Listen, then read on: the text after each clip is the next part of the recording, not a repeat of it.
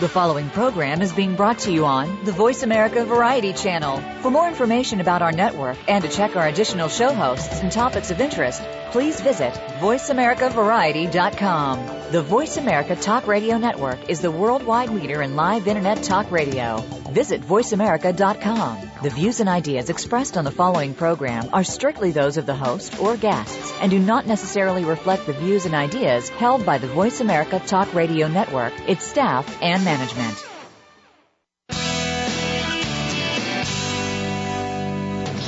Welcome to Go Green Radio, brought to you by Covanta Energy. Reduce, reuse, recycle, rethink renewable energy and energy from waste. This program will help start you thinking about how to protect our world and its important resources. Now here's the host for Go Green Radio, Jill Buck. Welcome to Go Green Radio, everybody. So glad that you could join us today. I'm excited about this show because what we're going to be talking about is kind of a new subject to a lot of us, but it's something that we really need to get smart on because rare earth minerals of all kinds are present in our day-to-day lives, from cell phones and computers to, if you have an electric vehicle, all the way into some medical devices. There are a variety of rare earth minerals that are critical both to the lives that we live now, but also the lives that we hope to live in the future. Some of the things that we'll be talking about today are things that, really have only begun to be part of the public discussion, but I'm hoping that that will increase dramatically as we go along. But things like energy storage, which is so critical for optimizing renewable energy sources like wind and solar. And rare earth minerals play a huge role in all of this. And today we're going to be talking about a rare earth mineral, vanadium, that is very unique, has some tremendous promise, and we're going to be talking with the CEO of American Vanadium. They're a Canadian mining company, but they're working here in the United States on a very exciting project. And Bill Radvac is our guest today. Welcome to Go Green Radio, Bill. So glad that you could join us. I'm very happy to be here. Well, I would like for us to start at the beginning. What is vanadium, and how is it currently being used? Sure. Vanadium is a very fascinating metal, and it's one that very few people have actually heard of, and a lot of people can't even pronounce. I've been in this company 3 years, but people have really started to grow. A lot of that's because we are telling the story pretty large. Did I say it right? Vanadium? You did. Yes, you Yay! did. You got it right. Vanadium actually truly is a green metal. Its primary use, over 9%, is used in what's called high-strength, low-alloy steel. I don't want to get technical, but if you actually basically, if you think of adding a pinch of vanadium to regular steel, like 0.01% content in steel, you can increase the strength of that steel by 50 to 100%. And that's why it's used in pretty much every piece of rebar and structural steel in the U.S. What you're trying to do, though, isn't really to actually make stronger steel. It allows you to use less steel, but maintain that structural integrity and strength. And where that works is if you use the vanadium with a stronger steel, you're actually using 30% less iron ore in the manufacture, 30% less coal, 30% less energy to produce it, the shipping costs, on and on. So there's many environmental costs related to the making of steel. So if you're making 30% less, you're saving a lot. And actually, in China, they say they're now converting. They still use they started using vanadium probably only about 15 years ago, and only about 30-40% of their structural steel has vanadium. But now they're making a tremendous shift, and that shift is going to actually allow them to build 15% less steel mills, to give you a sense of the value of vanadium here. So the history has already been about steel, but it was actually first discovered, interesting enough, in 1801, but the first use, they've been able to find, vanadium was actually an impurity in what was called Damascus steel that was used by the Islamics in the Crusades. And for hundreds of years, everybody's been trying to remake it.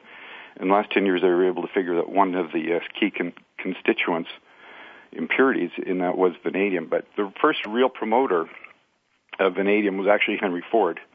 He was in France looking at a car crash and saw the metal was really light yet strong. Found out it was vanadium, and he actually imported an expert and built a steel mill to make this vanadium alloy, and had a 5-year advantage. So the Model T, one of its successes is a much lighter vehicle with vanadium. And so today, though, China, like as I mentioned, is moving forward. They actually made it part of their big 5-year strategic plan. So they're they're phasing out all kind of rebar that doesn't have vanadium, which sounds like a simple building code change, but since they make half of the world's steel, and most of that's rebar, that simple code change is supposed to actually increase the global consumption of vanadium by up to 90% or 40%. So a dramatic shift forward. Because I'll tell you, I do some work in China. I'm over there a few times a year, and there is an unbelievable amount of construction going on, and there has been for years.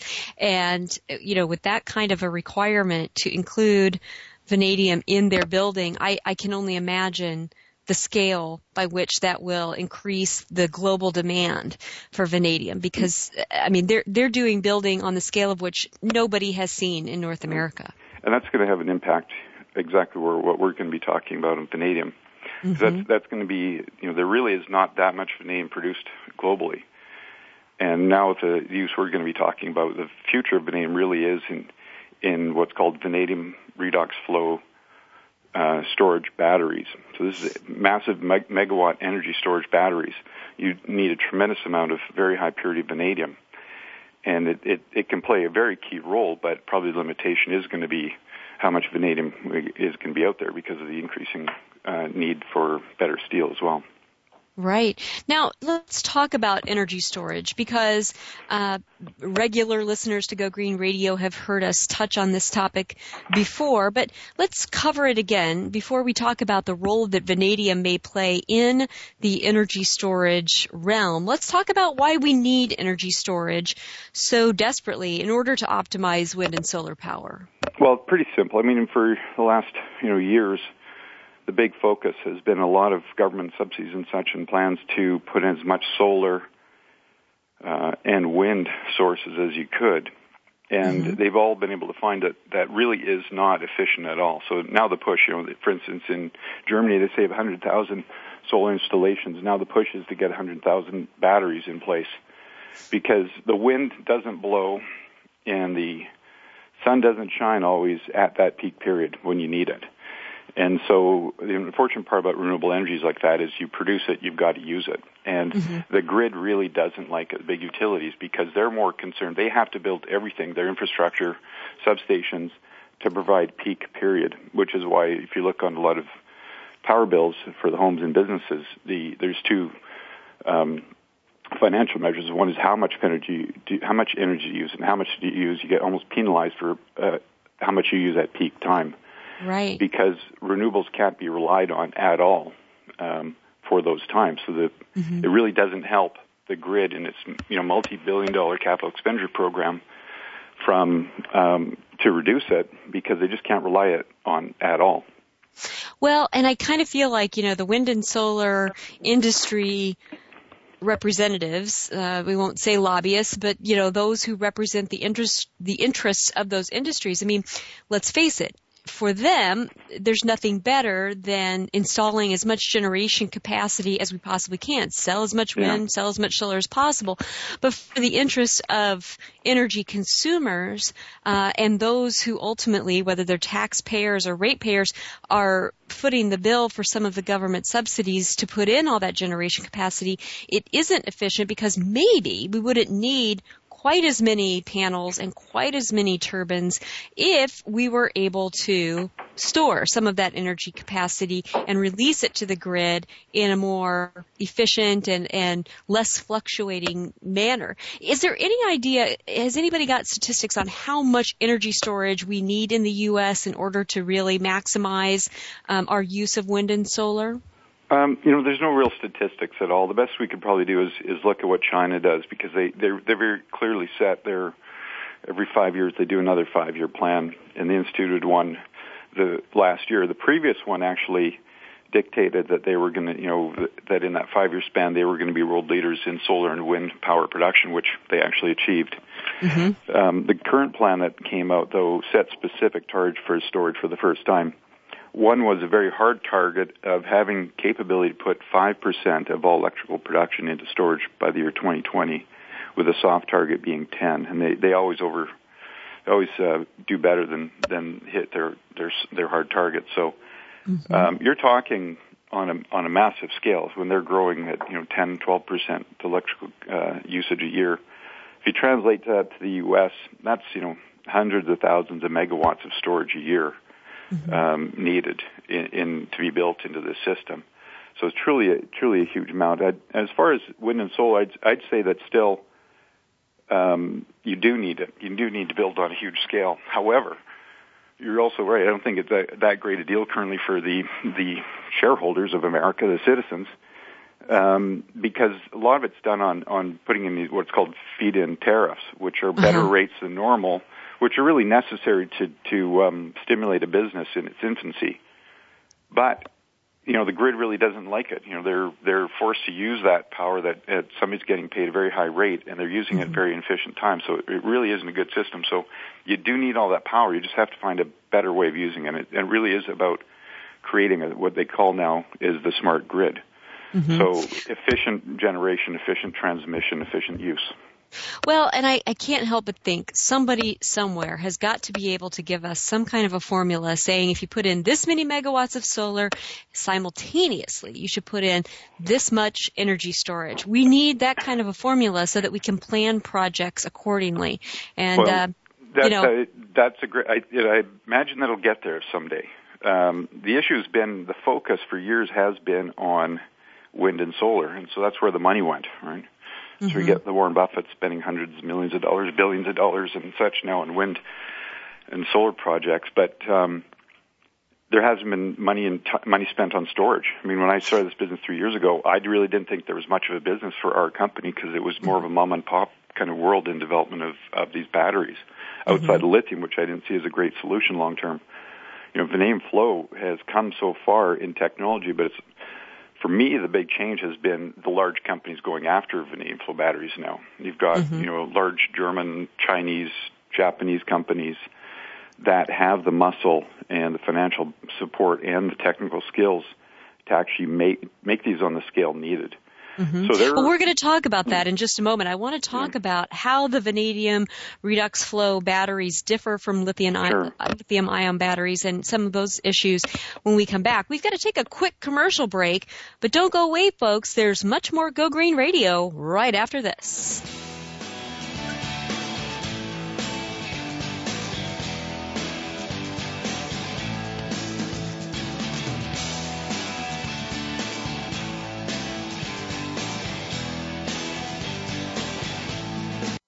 News, opinion,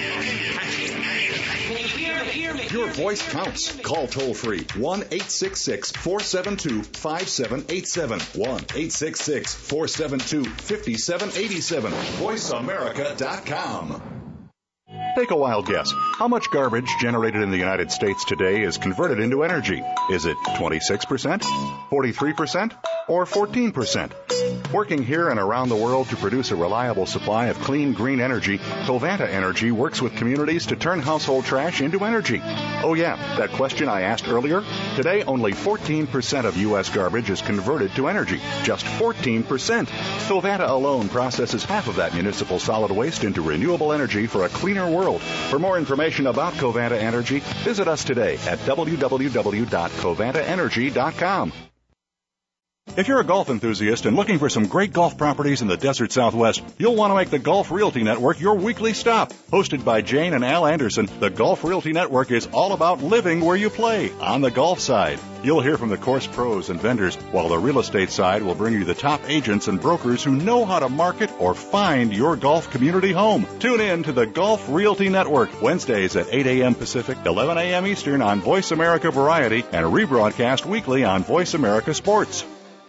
If you think you've seen online TV before, let us surprise you. VoiceAmerica.tv is online now. The leader in live Internet talk radio has done it again. Multiple channels, a state-of-the-art viewing experience, live and on-demand programs streaming 24 hours a day. It's exactly what you want, when you want it. VoiceAmerica.tv. From health and wellness to business, sports, and everything in between. Discover our new world. Visit VoiceAmerica.tv now and experience the future of online television. VoiceAmerica.tv.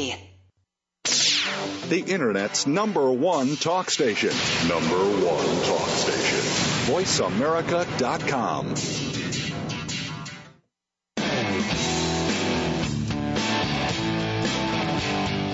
You're listening to Go Green Radio with your host, Jill Buck.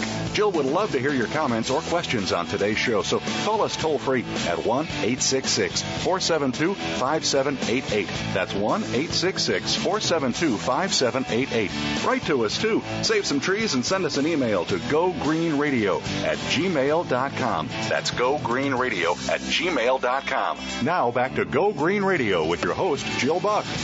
Well, welcome back to Go Green Radio. Glad that you could join us, and very glad that our guest could join us. If you're just tuning in, our guest today is Bill Radback. He is the CEO of a company called American Vanadium, and we're going to be talking about a project that they are getting ready to launch in Nevada.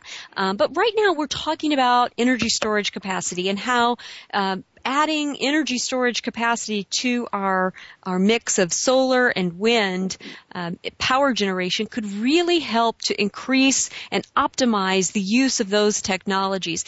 You know, Bill made a great point right before we went to break. He said, you know, there's been a lot of investment over the past few years in creating solar and wind power generation capacity, and that's all good. We should, and we've got to do much more of that. But there hasn't been as much focus and investment on energy storage to couple with those renewable energy power generation plants so that we could really use that energy to the maximum degree of efficiency. And I think part of the reason for that is that there hasn't emerged that perfect technology, and maybe not perfect, but that absolutely exciting technology that would inspire the kind of investment needed to get energy storage going on the levels that we really need it to. But I think, you know, what we've been talking about and what we're getting ready to talk about with vanadium could very well be that technology we've been looking for. And Bill, I'd like for you to talk about how vanadium flow batteries differ from some of the other technologies that have been looked at for, you know, utility scale energy storage. Sure. Vanadium flow batteries first was actually invented from some early NASA technology, and the intellectual property is over 25 years old, so it's off patent, so a number of companies going at it. So it's not a new one, but it stayed more in the background for 20 years coming forward. But vanadium flow batteries is different from all the other batteries in that that you'd imagine that basically the energy is stored in a liquid called vanadium electrolyte. So you imagine big tanks of vanadium in sulfuric acid. And so as opposed to, you know, your typical flashlight battery where it's a chemical reaction at the electrode, basically you're changing the ions in the solution. And without getting technical again, you know, you can be doing that forever. So whereas other batteries wear down with that reaction at the electrode, changing ions in a solution back and forth doesn't wear it down. So that's the unique part about vanadium. The bigger the tank, the more energy. So it's truly scalable. And the vanadium doesn't wear out. So these batteries have gone over 10,000 charge-discharge cycles at very high efficiency without losing their power. So that's that scale, and that's coming up into commercial. The first company actually started going commercial sales last year. But really, if you look at, again, I can refer to China as sort of a leadership because they've looked at these and sort of picked their winners. And there's really three classes. One's called the molten salt, but that's probably got a great future. But right now it's still having scale and some safety issues, so it's not really moving commercially. But what really is taking over the market is lithium in the storage side for now. It's probably 80% of the bigger storage market. That's primarily because, it's a nice high-density battery that works great in a laptop and a cell phone, but is not truly scalable. Even Chevy Volt has 288 little cells in the battery, which presents its own management problem. But basically a lithium mass storage battery is a whole bunch of car batteries in a row. And so it's not a true scalable, manageable, and it can't go multi-megawatt at all. So that's why vanadium flow is seen as really, for the next 5-10 years, the one battery that can go to this multi-megawatt grid scale size. So it can go, it's 90% efficient as opposed to 65 for lithium batteries. It's full, has almost instantaneous discharge for uninterrupted power supply. But the big key is these batteries will last for 20 years and you'll still have the vanadium in it to use at the end of the day. How does a vanadium-centric energy storage technology compare with other similar technologies when it comes to cost? I mean, how volatile is the pricing of vanadium, and do you expect that volatility to increase or decrease in the future? What's the cost perspective? Yeah, vanadium flow batteries actually are on the higher end of cost. Now, if you look at it on its own, though, if they do last 20 years, as you amortize that, it's actually a very cost-effective solution. So that's where you have to come up with finance solutions so that people aren't faced with that capital cost. But it truly makes sense over a long time for utility to move in that direction. Individually, the vanadium flow battery, though, the biggest cost is the vanadium. It's a unique battery, whereas, you look at a lot of the rare earths that make phones work and different battery work, you're still using a tiny bit, but you use so much vanadium as that's what stores the energy. About a third of the cost of these batteries is the vanadium. And that's supposed to go up to 50% as everything goes to scale and the other costs come down. And historically, vanadium price has spiked, quadrupled overnight pretty much in every circumstance, and prices are rising again. So when it's that big a cost component, then it's a pretty strong drawback. And I just had a conversation with Pike Research yesterday on this topic, and they totally echoed that and fear for the future of vanadium flow batteries because of that limited amount of vanadium out there and the volatility of price. But that's our advantage as a company, having a deposit of a product. We can produce very high purity vanadium electrolyte at a very low cost and have the only supply in the U.S. Actually gives us the ability to compete and control that cost as part of the business. Mm-hmm. Well, a lot of people, used to balk at natural gas, as a fuel for, utility scale power plants, and now the price of gas has come down, and it really does depend on, a glut of supply as to what that price volatility is or is not. I've read that vanadium flow batteries can last for 20 years or more, but I'm curious as an environmental, activist, I guess you might say, what happens to the byproducts? What kind of byproducts are there when a vanadium flow battery has gone over that 20-year mark or what have you? And is there a safe way to recycle the materials? Yeah, and I mean, more globally, again, these batteries, everybody's concerned about all the car batteries that are going to be coming up because, lithium batteries last about 6-7 years. Yep. And that that's going to be solved because there's going to be money in actually doing it. There isn't money in the early days when there's just a few hundred or 1,000 batteries to do, but there are ways and technologies to actually not only do it environmentally soundly, but also to make money at it and pull out all the rare earths, the constituents. So, capitalism will take care of it as well as being responsible. And but we're not in the same issue here. We really don't have all those different metals and such. It's largely about these big tanks of vanadium electrolyte. But again, what's important is we're not consuming the metal in there. So largely that electrolyte could be reused. You take it out, you recharge it, and be able to put it back in. You maybe have to recycle the stainless steel tanks and some of the pumps and electronics, but that's sort of a minor component of it. So it's really controlling that electrolyte. And again, if you're looking at what we believe is minimal environmental cost at that time, it's still 20 years of use is pretty strong return. Well, certainly more than double that of its lithium counterpart. Yeah. Where does the U.S. currently procure its vanadium? Yeah, that's where what puts us in an interesting position. Right now, for steel, as far as the mines are all in China, Russia, and South Africa. There is some vanadium that is produced from heavy oils. So actually the U.S.'s biggest source is Venezuelan heavy oil, byproduct and shipped to the Gulf and then refined, as well as Mexican oil. But, as far as mining the big deposit globally, it really is going to stay pretty much forever. Vanadium sources are going to be in big iron ore mines in China, Russia, and South Africa. So that puts us in a really unique position, having the only deposit in North America. But not only having the only deposit, we actually have a very unique deposit. Whereas these are byproducts of iron ore mines or, heavy sludge from an oil. We have what's called sedimentary deposits. So it's a very clean, it's an old lake bed that has vanadium in it. It's now on the surface in Nevada. It's been oxidized. So we don't have all those heavy metals and other constituents that cause problems. So we actually are able to produce a very pure product very simply and cost effectively.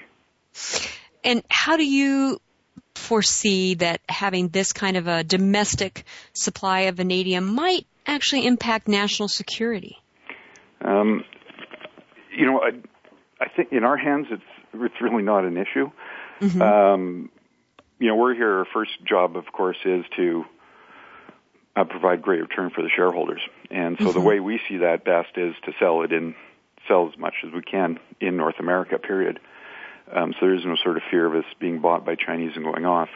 The best return is here, not only for steel, but actually, in the early days, someone can go into the titanium. The U.S. has the biggest aircraft industry, and we have vanadium, titanium, aluminum alloy is the main constituent of planes now. It's the strongest, lightest metal. The new Dreamliner is 1.5 tons of vanadium, and currently the U.S. industry imports all of that from sources primarily in South Africa and Russia. So even in that industry, we keep it globally here at a better return rate than just basic vanadium and steel. And so we need to go as far upscale as we can. So that's where we actually have a business plan. You could actually do a good business case for us slowing down production and actually conserving it for a much higher return for the vanadium electrolyte. I mean, it really would be a shame, and that's what gentlemen of the Department of Energy said. It would be a real shame and be sad for the U.S. if we actually a pound of our vanadium ever went into making of steel, when it's so critical for the future need for these batteries. Mm-hmm. Yeah, I read that, and I think that's very true, because we all have this vision of a future where all of our energy converts to clean energy, but honestly, I don't see how that's possible without the energy storage component. And with the promise of the vanadium flow batteries, I think he has a great point that we need to conserve that for that use as much as we possibly can, and having a domestic supply would sure alleviate some of the geopolitical tension around having to create a supply chain across countries and barriers that may or may not always like the U.S. So I think that's a good point. I mean, like I said, our business is being built without the hope of getting government assistance. It would always be wonderful. It would be great to secure it with some of that help, but we're going to get there regardless. I believe you. You convinced me. Well, we've got to take a quick commercial break, but when we come back, we're going to hear more about the site that American Vanadium is developing in Nevada, and much more about how their operations are coming along and what we can look forward to in the future. So don't go away, folks. There's much more Go Green Radio right after this.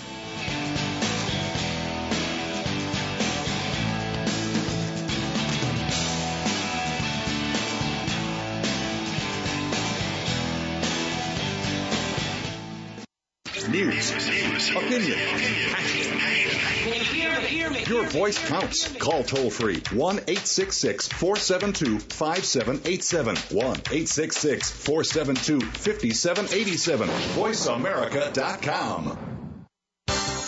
The latest business information is made simple with the Voice America Business Network. The professionals in the business world bring you live talk radio shows featuring an array of business topics, strategies for building wealth, sales and marketing, stock trading, investing, and business technology. Voice America Business hosts are professionals in their fields and bring to the airwaves weekly business discussions that offer up-to-date information, advice, and education. The Voice America Business Network, the bottom line in business talk.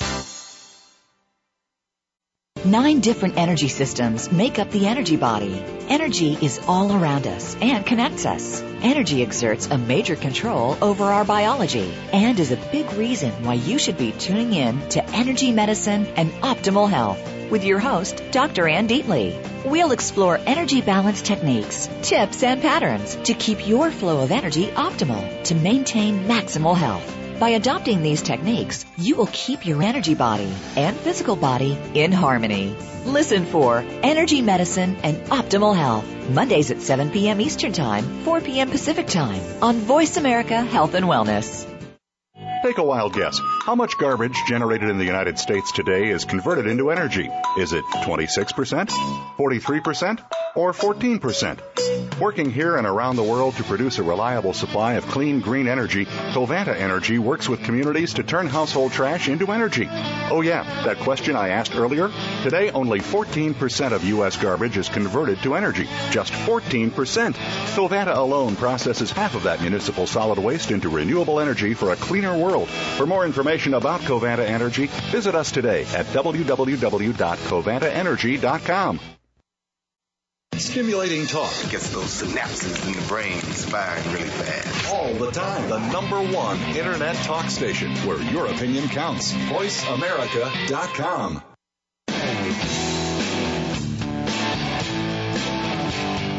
You're listening to Go Green Radio with your host, Jill Buck.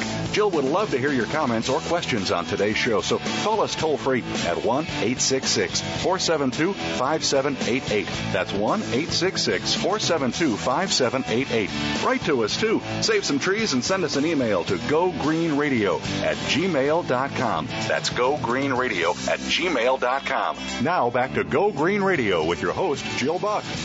Welcome back to Go Green Radio. Today our topic is a very specific rare earth element called vanadium.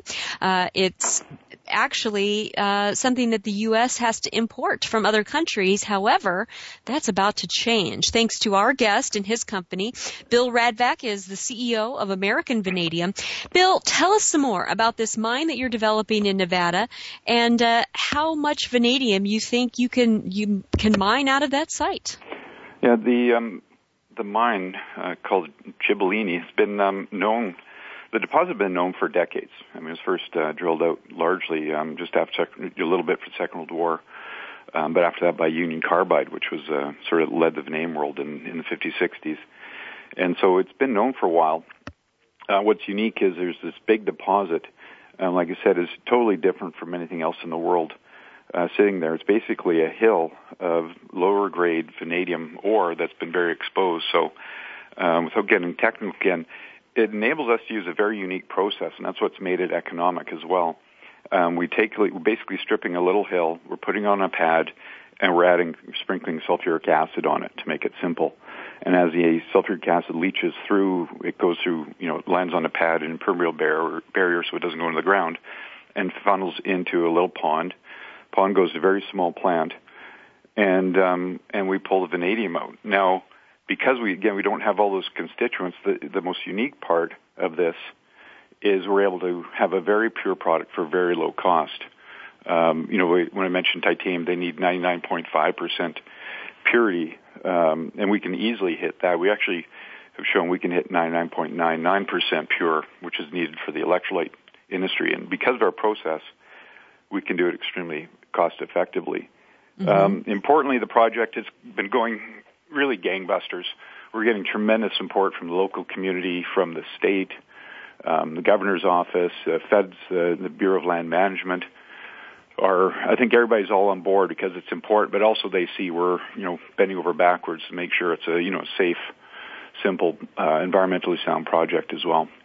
Well, you have someone on board in your company who actually helped to write the environmental standards for the state of Nevada. Isn't that correct? Well, I think if you look here, we're a small group, being able to achieve a lot, largely because we do a great job at sort of selling our vision, and it's been able to attract some extremely strong people.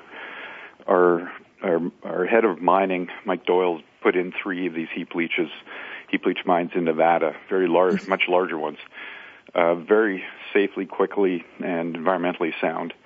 But we're able to hire Ron Espels, VP Environment, to lead. But we took him out of Barrick, one of the biggest gold companies in the world, because he loves this project. He loves the storage store. He believes there's a whole bunch of mining projects that actually could come online if we're able to execute and show that these batteries can store enough energy. It's much more environmentally sound than stringing electrical lines, hundreds of miles through pretty sacred ground. You're so right. Yeah, so we're able to attract, and we expect to, as we move into the battery storage industry, is do the same thing, keep attracting people that believe we can really make a difference here. Well, and when you say make a difference, I think, to make that even a more concrete concept for our listeners. I mean, you could very well be a very key link in greening our entire energy portfolio in the United States. And so the end result of the use of your product is very exciting from a green perspective. How are you making the mine itself green? Yeah, I mean, we are making an effort to have the greenest mine in America, and I think that starts from what we've talked about as well, to make that the product itself on all levels, from making steel lighter and being able to use less iron ore, make a green product, making vehicles use less fuel is green. But actually on site, we have filed our plan of operations document with the Bureau of Land Management, which is really the kickoff in the whole permitting. And we're actually included in our plan to put in a microgrid. We believe and are going to put our money where our mouth is and put on a vanadium flow battery and start with a solar energy to actually power the mine. We'll have a grid, and we actually expect to actually be a energy supplier to the local grid in the future as well. But I think we can do it effectively, cost-effectively. It'll make economic sense, and we can show, this will be a tremendous demonstration project for America as well. Oh, that's really exciting. Now, help us envision what a grid-scale energy storage facility using vanadium would look like, and tell us how it would operate. I mean, when you say that the vanadium is in a vat with sulfuric acid, right, I can imagine some neighborhoods going, not in my backyard. Yeah. Is there any reason to anticipate some NIMBYism, in the application of the product? I mean, it's going to be less ugly than a substation. How's that, to start with? Which are pretty darn ugly. That's good. And people have put up with those. No, I mean, really, it's quite simple. If you're looking at grid-scale, multi-megawatt, envision basically a warehouse the size of a football field. I mean, so it really can be contained in that. So as far as anybody looking, it really is no issue.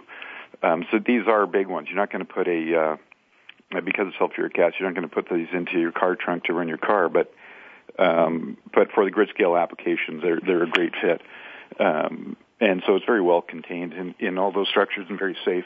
What's interesting is, you can make these any size as well. And there are two companies with models that they're going to be pushing forward on to make these the size of a home air conditioner, so it actually can be used in the home. So you take power off the grid at night when it's more expensive, use it during the peak period take off the grid when it's less expensive, and then use it at peak period and save money there, or actually take your home right off the grid with solar power with these batteries. So they can go, any scale size. Mm-hmm. If you mine this in Nevada, I mean, you're a Canadian company. Are you obligated to sell a certain percentage of it to the U.S., or would you basically be free to sell vanadium from U.S. soil to any country that you want to? We really are free to sell it everywhere. It's not on a critical list. But, it goes back to our number one goal in the company here is to responsibly create shareholder value. So it's to use as much in the U.S. as possible. The way it's evolved, though, I keep talking about, as I mentioned here earlier, the bigger companies are, in Europe and Asia, China and Japan over there, in the battery side. For us to actually believe we are going to help drive this vanadium flow battery business in the U.S. using our deposit, we have to partner with a large company, and they're all offshore. So the quid pro quo will likely be for us to supply some of our vanadium to their offshore purposes. But the primary goal is to do a deal where their technology, the number one drive for us, is to get that technology in America and use as much electrolyte as we can in America. And again, before that, the critical need for titanium, the super pure, we think we can satisfy pretty much all of America's need for that in the meantime as well. Is there some kind of government intervention or public policy that is needed, to make sure that your company's vanadium, to the largest extent possible, stays domestic? Or do you think that kind of an arrangement could be established and a profitable market be established without U.S. legislative action? We're operating as if it's not going to come in a cohesive manner, like it's happening in Germany and China. And it's evolving. I think the market's driving it that way anyways, organically. It would be better if there was some real, energy policy and legislation driving this. In the meantime, like I said, we're planning. We have to be selling into other industries as our mine grows, or make the choice to slow down mine production, which is rare for a company to do. I mean, you have to get your cash flow going to pay your bills. That's right. So the faster this develops, the more we can use in the storage side. So to me, it would be very helpful to get some good legislation going down that direction. Tell us more what that would look like. What in your mind? I mean, there are folks in different green technologies and clean technologies that said, we've got to have cap and trade legislation or our company will never get off the ground. In your mind, what kind of public policy would be most beneficial, to your interests? Well, I think there's a lot underway. You look at California is now into a series of hearings, and the expectation is that there will be set rules for grids to actually move towards storage. Mm-hmm. So it is, and California is always the leader, but it's also a massive consumer. Texas as well is huge on renewables. They probably use twice as much power actually per capita in Texas than California and other places, and they are one of the leaders in putting in renewable energy and moving towards storage. So I think it's happening on a more of a state-by-state basis and will take place sort of in our time frame. I mean, fortunately for us, we believe our production, again, this is subject to permitting. We believe we're going through in a fairly straightforward fashion here. We've got a clean operation, so you hate to put a timeline on these things. Don't want to put pressure on any regulatory authorities. But from what we've seen, there's a possibility of us being in production in less than 3 years. Mm-hmm. So there's a lot of time for that to evolve for our production to take place. So I think it's a really good time and have production then. In the meantime, we can do a deal where we could probably be selling batteries in the interim period as a company. But I think it's already evolving in a less cohesive manner. I think the federal government would be best to step up and set guidelines, but we try not to step into the political quagmire that's out there. Oh, we might do that anyway in the next segment. I want to talk to you a little bit about what the federal government might be able to do. We've got to take a quick break, though, so we'll be doing that. But don't go away, folks. Right after this commercial break, we'll get into a little bit more about the government possibilities with vanadium and what we might be able to achieve on a federal scale, but also the vanadium application to electric vehicles. So for all you EV fans out there, there is some hope for that coming as well. So don't go away, folks. There's more Go Green Radio right after this.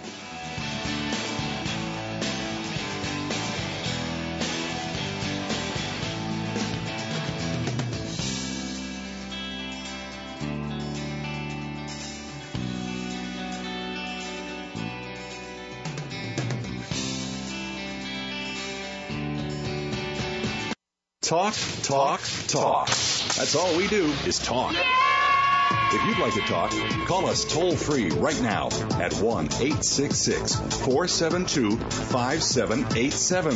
1-866-472-5787. That's it. VoiceAmerica.com. Take a wild guess. How much garbage generated in the United States today is converted into energy? Is it 26%, 43%, or 14%? Working here and around the world to produce a reliable supply of clean, green energy, Covanta Energy works with communities to turn household trash into energy. Oh yeah, that question I asked earlier? Today, only 14% of U.S. garbage is converted to energy. Just 14%. Covanta alone processes half of that municipal solid waste into renewable energy for a cleaner world. For more information about Covanta Energy, visit us today at www.covantaenergy.com. These days, everyone is looking for information on staying young, healthy, and fit. The Voice America Health and Wellness Network is here to help you on your quest to better health and a better you. We talk about everything from diet, fitness, and aging to substance abuse, personal growth, mental health, and much more. Learn from our experts who cover health and wellness from traditional and holistic perspectives. Tune in to the Voice America Health and Wellness Network. Healthy living starts here.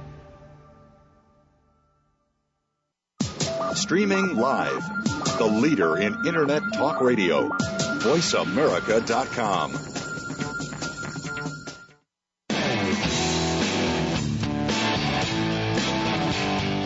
You're listening to Go Green Radio with your host, Jill Buck. Jill would love to hear your comments or questions on today's show, so call us toll-free at 1-866-472-5788. That's 1-866-472-5788. Write to us, too. Save some trees and send us an email to gogreenradio@gmail.com. That's gogreenradio@gmail.com. Now back to Go Green Radio with your host, Jill Buck. Welcome back to Go Green Radio. If you happen to just be joining us, our guest today is Bill Radvac, the CEO of American Vanadium. And we've been talking about vanadium as an important component in the energy storage capacity that we're hoping to see put in so that solar and wind power that we've been installing like gangbusters will be maximally efficient and optimized through the use of mass energy storage. And we're excited about the role that vanadium could play in that. You know, Bill, your website mentions a speech given by President Obama not too long ago in support of energy storage capacity. But by the time your mine is actually operational, he'll be beyond a lame duck. I mean, we'll already be in the throes of a new U.S. presidential campaign. I'm wondering, because a lot of us would like to see a federal energy plan. Do you have some senators or congressmen who are going to be around longer than the president who are also supportive of this vision, who might be able to keep advancing a federal set of guidelines on, energy storage capacity? We're not a political organization, and you did start off saying we were Canadian, but I'm a unique Canadian, and I follow way too much in U.S. politics, more for my entertainment.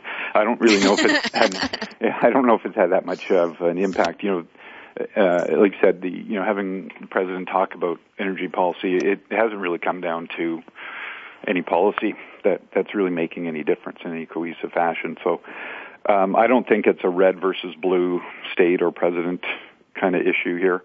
It's evolving. I said, fortunately, I think with our timing for mine is perfect to coincide with where governments are going. It's where the industry is going. It's where the needs are going. It's where business is going, is in a few years. And so I'd be more worried if I was trying to get in production today. I'd be hoping for the government to make policy immediately to really impact our future. So I see it coming around. As far as state senators and such, we could get into the gerrymandering and all that debate, but they'll probably all be around anyways in 4 or 6 years. We're getting great support from the local governments. Like I said, as far as the mine, we're in a tremendous spot. We actually met with Governor of Nevada this week, had some time, and they truly get this and the opportunity for green jobs, not just mine jobs. And so what we have to do for the most support here is to present a real strong business plan that brings jobs and storage to America, and we'll find our support. Well, and quite frankly, if you have an opportunity to set some great standards and case studies of success with states like California and Texas, which is about as blue on the one hand as the other state is red on the other hand, then you've got a couple of case studies that you'd be able to take to the wider American audience to say, let's do this. So well, I think that's pretty exciting. That's where it shows, too, that this whole renewable such is getting past ideology and to pragmatism.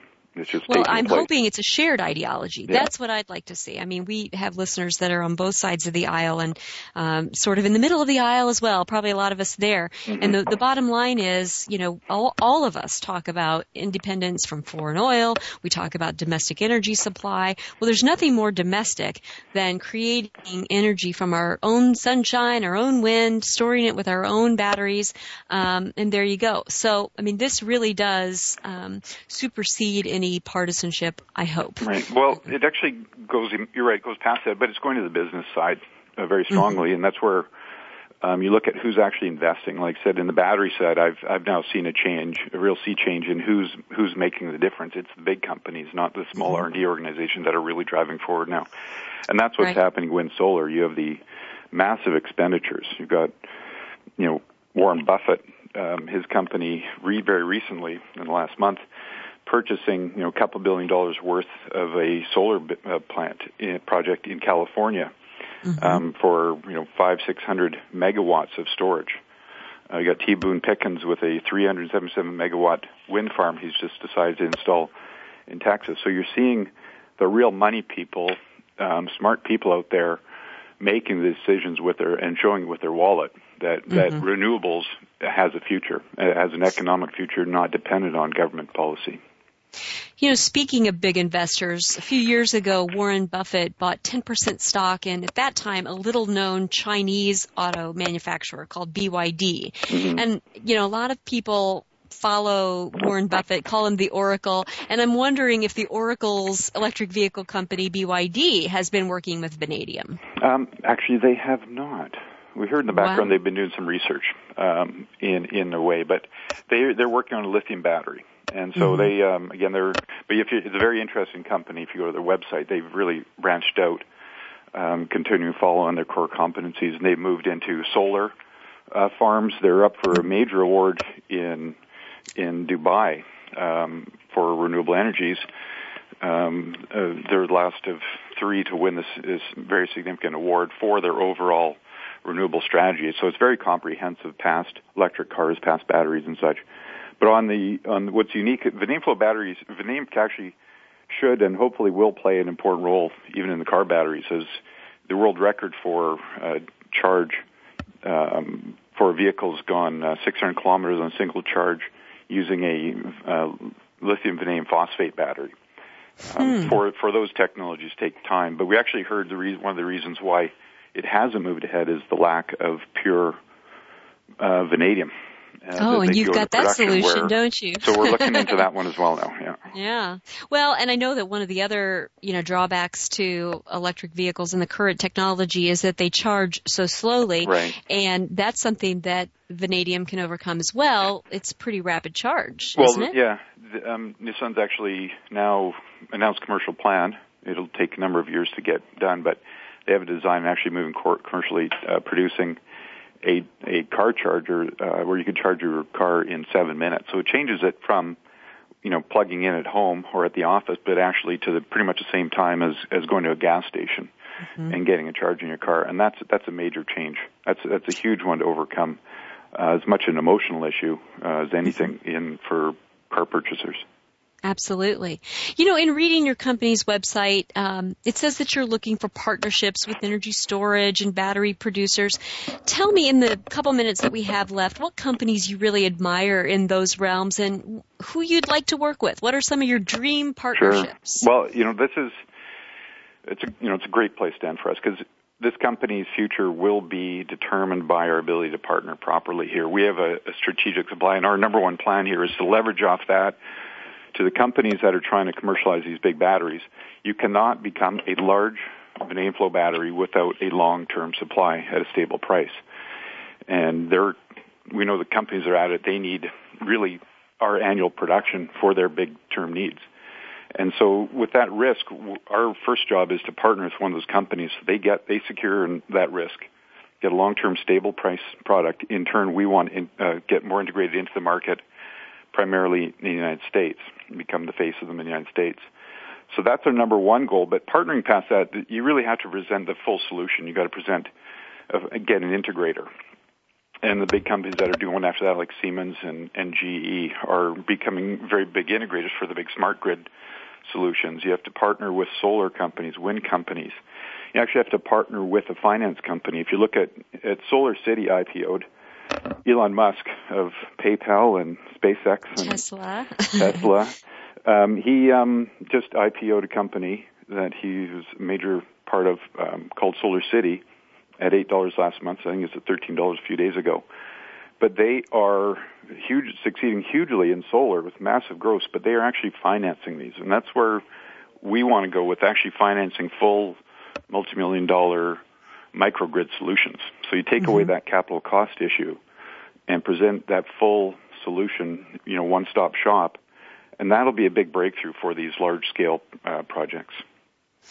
All right. Well, you know what? That's exciting stuff. And I'm so glad that you've been able to share soup to nuts with us what you're doing and why you're doing it. I'm excited to watch the future of American Vanadium. I'm excited to see the application of your product in place in our hope and vision for a green grid, a smart grid, and I'm glad that you were able to join us. Thanks so much to our listeners for joining us on Go Green Radio. We're going to be here same time, same place next week. So until then, have a great week and do something in your life to go green.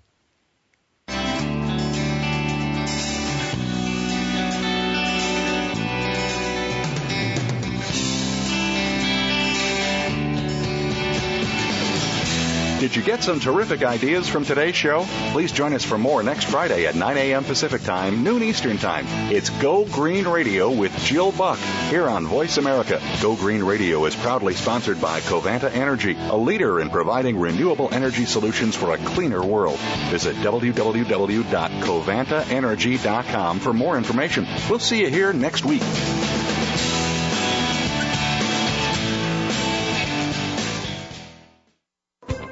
Thanks again for listening to the preceding program, brought to you on the Voice America Variety Channel. For more information about our network and to check out additional show hosts and topics of interest, please visit voiceamericavariety.com. The Voice America Talk Radio Network is the worldwide leader in live Internet talk radio. Visit voiceamerica.com. The views and ideas expressed on the preceding program are strictly those of the host or guests and do not necessarily reflect the views and ideas held by the Voice America Talk Radio Network, its staff, and management.